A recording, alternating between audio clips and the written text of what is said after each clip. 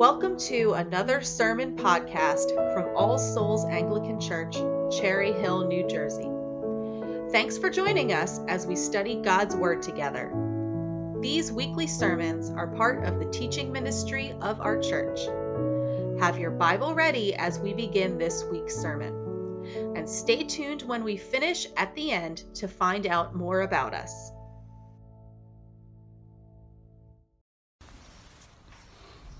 Now we've reached the 93rd sermon in our sermon series on Luke's Gospel, and this evening's study is chapter 22, verses 54 through 71, page 883 in your Pew Bible.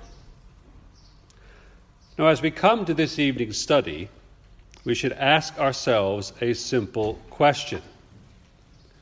Why is it that Luke has dedicated his longest chapter to the events of just one 24-hour day, namely the day of Passover? It is because Luke has written a gospel, not a biography of the Lord Jesus, a gospel of the Lord Jesus. We know that he uniquely wrote it for a specific person, his patron Theophilus. And he hoped by writing it that he would persuade his patron to come to a saving faith in the Lord Jesus. So Luke pauses at key points in the good news, in the gospel of the Lord Jesus, to spend a much longer portion of his narrative to focus on one aspect and then another and another of our Savior's life and of his ministry. He dedicated more words to the months before Jesus' birth and his birth itself and early life than the other Gospels combined. He established his lineage and his title as the last Adam, uniquely amongst the four. He paused to explain in greater detail his ministry in bringing salvation to the marginalized, to women, the widow, Gentiles, tax collectors, criminals, Roman soldiers. But he's dedicated the most of his space to our Lord Jesus' resolve to go to Jerusalem. To go to Jerusalem with a singular purpose, to suffer and to die. After the transfiguration in the middle of chapter 9, and we continue resolutely journeying to Jerusalem until we reached chapter 21. That's 12 chapters dedicated to that purpose and that resolve. And then his final week in Jerusalem and its temple. And now the longest chapter on the very day of Passover, one day. We've not studied a list of events here. Rather, we have studied a list of events that all have a specific meaning. Luke underlines how the gospel of the Lord Jesus is embedded in key narratives and key types of office in the Old Testament scriptures. In other words, Jesus is to die for the sins of the people. He does not die as a martyr for some political cause or because of some aspect of social justice. He dies as mediator, both God and man. Luke takes such pains so that we do not just understand what happened in the life of the Lord Jesus, but why it happened. And so Theophilus, and by extension, you and me, may be firmly persuaded that what was established in the Old Testament scriptures reaches its fulfillment in this unique person, the Lord Jesus Christ. It is with that understanding that we can now come to these next three events that Luke describes as chapter 22 draws to its close. Now, we saw last time how just as he established the fullness of the person of the Lord Jesus in the Garden of Gethsemane by telling us again and again how he was our mediator, both God and man.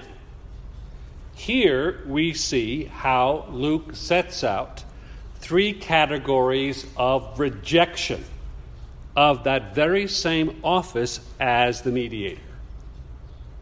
It's summarized in the question put to him by the council in verse 67. If you are the Christ, tell us. And the title is the key. That is the key that unlocks the fullness of the Old Testament scriptures that we have studied for so long as we've journeyed through Luke's gospel. All through Luke's gospel, we have seen humanity divide according to the answer that they give to this very question. Is Jesus the Christ? Or is he not? Either deny the Lord Jesus or trust the Lord Jesus, the Christ, the Messiah, the Anointed One. In other words, we can see that the term is used deliberately in this way so that Luke can draw upon three great offices of the Old Testament scriptures. Offices for which the holder receives a special anointing. In the Greek translation, a chrism. They are Christos. They are anointed. There are three: the priest, the prophet, and the king. All anointed, all Christs, so that they might assume their office. And the Old Testament scriptures had understood that there would come one who was the prophet greater than Moses. That one day a greater priest than the tribal Levitical priesthood would appear, anointed to a different order, a permanent one according to the order of Melchizedek, who would offer the great sacrifice, the final sacrifice for the sins of the people.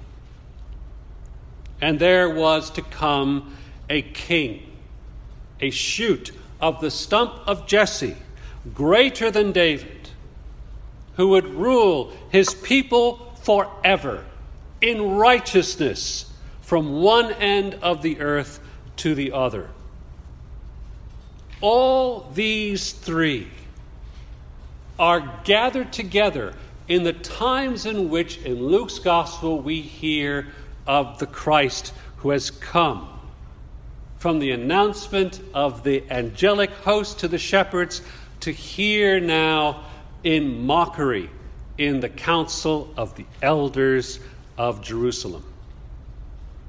These three are the substance of the rejection and the denial that we see here before us. The king, the prophet, and the high priest are all woven into this passage as the Lord Jesus is rejected again and again and again.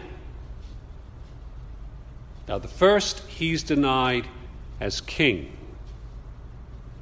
Now, notice how Luke introduces his theme here.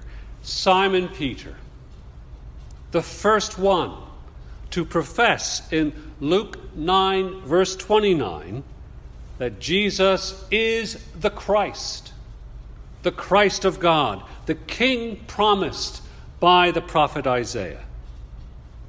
And yet here, he is the first of three groups that deny the Christ as king: Simon Peter, the man who loved the Lord Jesus deeply, who had said only a few hours ago that even if all the others fled, he would still follow Jesus as his king, as his Christ, as his master. And then Luke quietly points out in verse 54 that as the Lord Jesus was taken to the house of the high priest, Peter was what? Following at a distance, that separation, that isolation that we studied last Lord's Day. The physical distance assumed an even greater poignancy as Peter increased the distance in order to safeguard his own security and safety. And that, as we as believers perhaps know only too well, that when we take our eye off of the Christ, when we seek our own safety, that is the time of the greatest weakness. That's the time of the greatest danger. And so it was here. A cold spring night, Peter's in the courtyard. Jesus is up the steps somewhere above him on the next floor amongst the religious leaders in the high priest's house, with the temple guard binding him fast. Perhaps he's in eyesight of the group at the fire. Perhaps they can tell shadows cast on the ceiling above them. They may have even been in earshot. Peter can make out Jesus' voice or the shouts of the guards as they strike him and blaspheme him. Simon Peter is terrified. He may love the Lord Jesus deeply, but his fear moves him to deny Jesus as his Christ, as his King. What is the biblical principle unfolding for us here that we may apply to ourselves? Well, it's when we are challenged as Christian believers. That first time is always difficult. We can deny it. We can make less of it. But a second time makes it even harder. A third time, and we may crumble in anxiousness over what could happen next. Will they threaten me physically? Will they abuse me verbally? I think every believer has been in that situation. Amongst new friends, new neighbors, a new job, a new school. And we face that challenge. Something about Christians is mentioned. Something about, those is mentioned. We face the challenge and we fail. We say nothing, or we perhaps qualify our relationship with the Lord Jesus to make it of, little worth or of little consequence. But my dear friend, you know what we're doing? We are, in effect, denying the Lord Jesus, whom we know and we love. The second time, the third time, and now it becomes easy for us. You see, Peter's story is my story, and it's your story too. The one who loves Jesus, but denies Jesus as king. Now, what was his mistake? It's described graphically here. This is the old mistake Simon Peter made. It was in his failure on the Sea of Galilee when he stepped out of the boat to walk on the water and wave, always keeping his eye on the Lord Jesus. But as soon as he took his eye off him, where he turned away in the fear of the circumstances, the wind, the storm, he sinks under the waves and cries out for rescue. It's the same here. He took his eyes off the Lord Jesus to seek some safety, some protection, and so we must deny him. It happens all the time. When we want to be safe, when it's costly to follow Jesus. It's even more costly, my dear friends, not to follow Jesus. Have you noticed how 1 hour or two has passed as Peter's in the courtyard? We're told this as the third identification. A time has passed, Luke tells us. So that means something significant. It means that what's happening in the courtyard by the fire means that what's happening in verses 63 to 65 amongst the temple guard is going on alongside. The Lord Jesus is being mocked as a prophet. He's the one who spoke the truth of God. In the Old Testament, one of the synonyms for a prophet is seer. He's a seer who is able to see into the secrets of God and in the hearts of men and women. And he can sometimes see into God's purposes for the future. So that's why the temple guards blindfold Jesus. And then they go, "Now, tell us what you see." And they slap him. And they abuse him. They molest him. And the thing that strikes us here is this. We are told Jesus knew that Peter was to betray him. He was mentally prepared for the moment. This passage makes it clear he was in command of the moment. But what of this? This isolation, this drinking now of the cup of wrath as it's meted out by the temple guards. Consider what's going on here. There is no anger like the anger of those who are called to hear and to listen to the word of the Lord Jesus, and then in rejecting that word, rejecting him as prophet, they have a rage that is far out of proportion into anything going on in the context. Some of us have experienced that rage. We may know someone, a friend or a family member, who reject the Christ, who mock the Lord Jesus by mocking those who bear his name. Perhaps you may have rejected him yourself, and so you mock him, you demean his word, you deny what he said as having any impact or import at all, that it has any consequence for your life. Yet consider the tragedy depicted here for us. The ones who blindfold the seer, the prophet, who deny his word, they themselves are blind. They're blind to his true identity. My dear friends, those who mock in anger are blind. Jesus' royal dignity denied, his status as the prophet sent is ridiculed, and then in a most striking way he is sacrificed as the high priest. As the events of Peter's denial and the mocking of the guard were contemporary, the scene moves forward now to the early morning of the next day. The temple guard leads him away to the Sanhedrin for trial.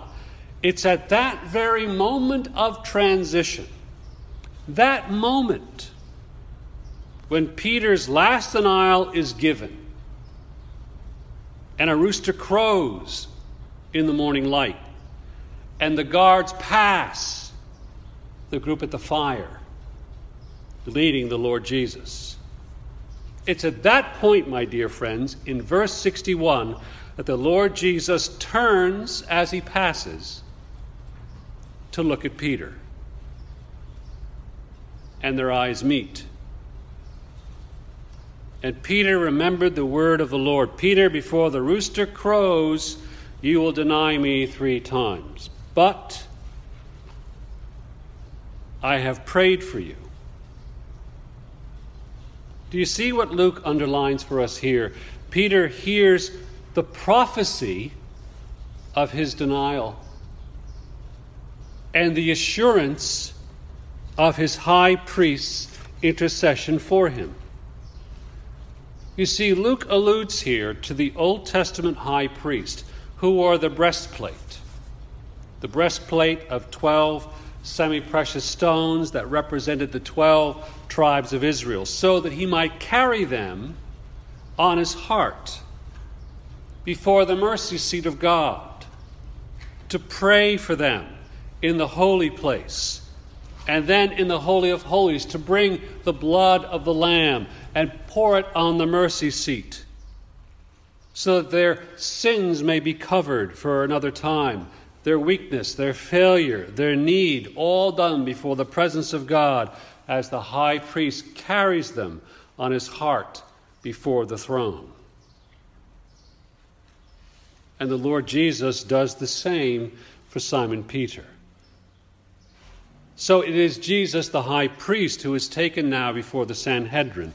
And once again, Luke points out an Old Testament allusion and fulfillment here, because it requires the whole assembly of the elders. Notice how he says that to us. It requires the whole assembly to put to trial and to condemn a high priest. And this is what's happening to this high priest. Still further, the tradition had arisen by that time that the other priests kept the high priest awake and alert through the night for the second day, the solemn festival in the calendar of Israel of the Day of Atonement. So in that way, our Savior, the high priest, has been kept awake all night because he has reached his day, the day of atonement. Not lamb's blood, but his blood will be spilt upon a rough wooden cross. All the liturgy is being fulfilled now in what the elders and the priests had ordered of the temple guards for the night, and now as they sit together, assembled in judgment of the high priest. They are turning this high priest into the sacrifice upon the altar of Golgotha. Despised, rejected, acquainted with grief.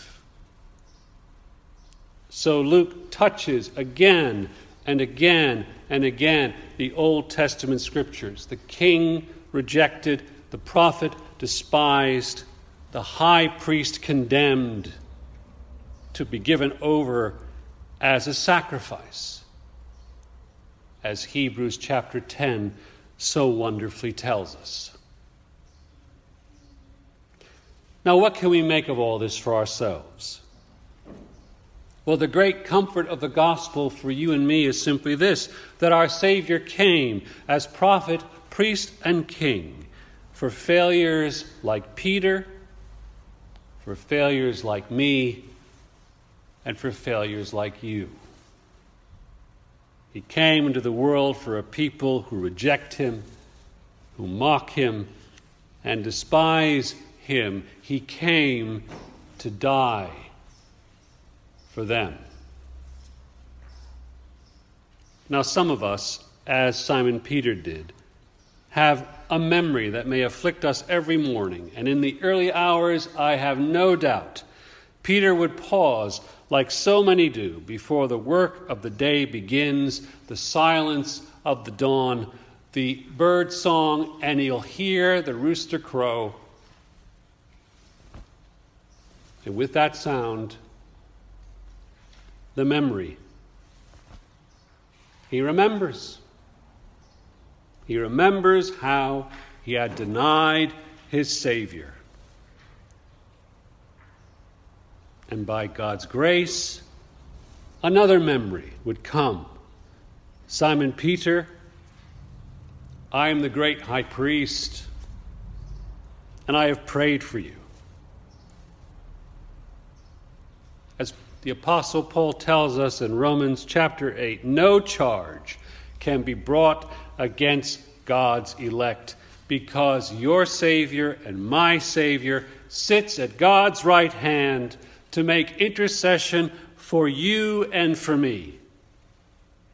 The failures of my life, the denials of my life, the sins that haunt you and me, where will we look? Where will we look for salvation and mercy? It is in those words, I have prayed for you, that your faith may not fail. Do you need to remember this today, my dear friends? The Christ who rules over us, the Christ who dies for you, is the Christ who lives forever at the right hand to pray for you. All we need do is to get our eyes back upon our great high priest, to hear the word of the great prophet, and to bow and give over our will to his, to our great King. Because when our eyes are fixed on him, my dear friends, no matter what, we are his, and we are safe forever. Amen. Thank you for listening. You can find out more about us by going to our website, allsoulsnj.org. There, you can support our mission by making a one-time donation or starting a podcast member subscription by clicking the Support the Show link under the Contact Us tab. You can also support us in prayer by clicking the Email Newsletter tab at the top. All Souls Anglican Church.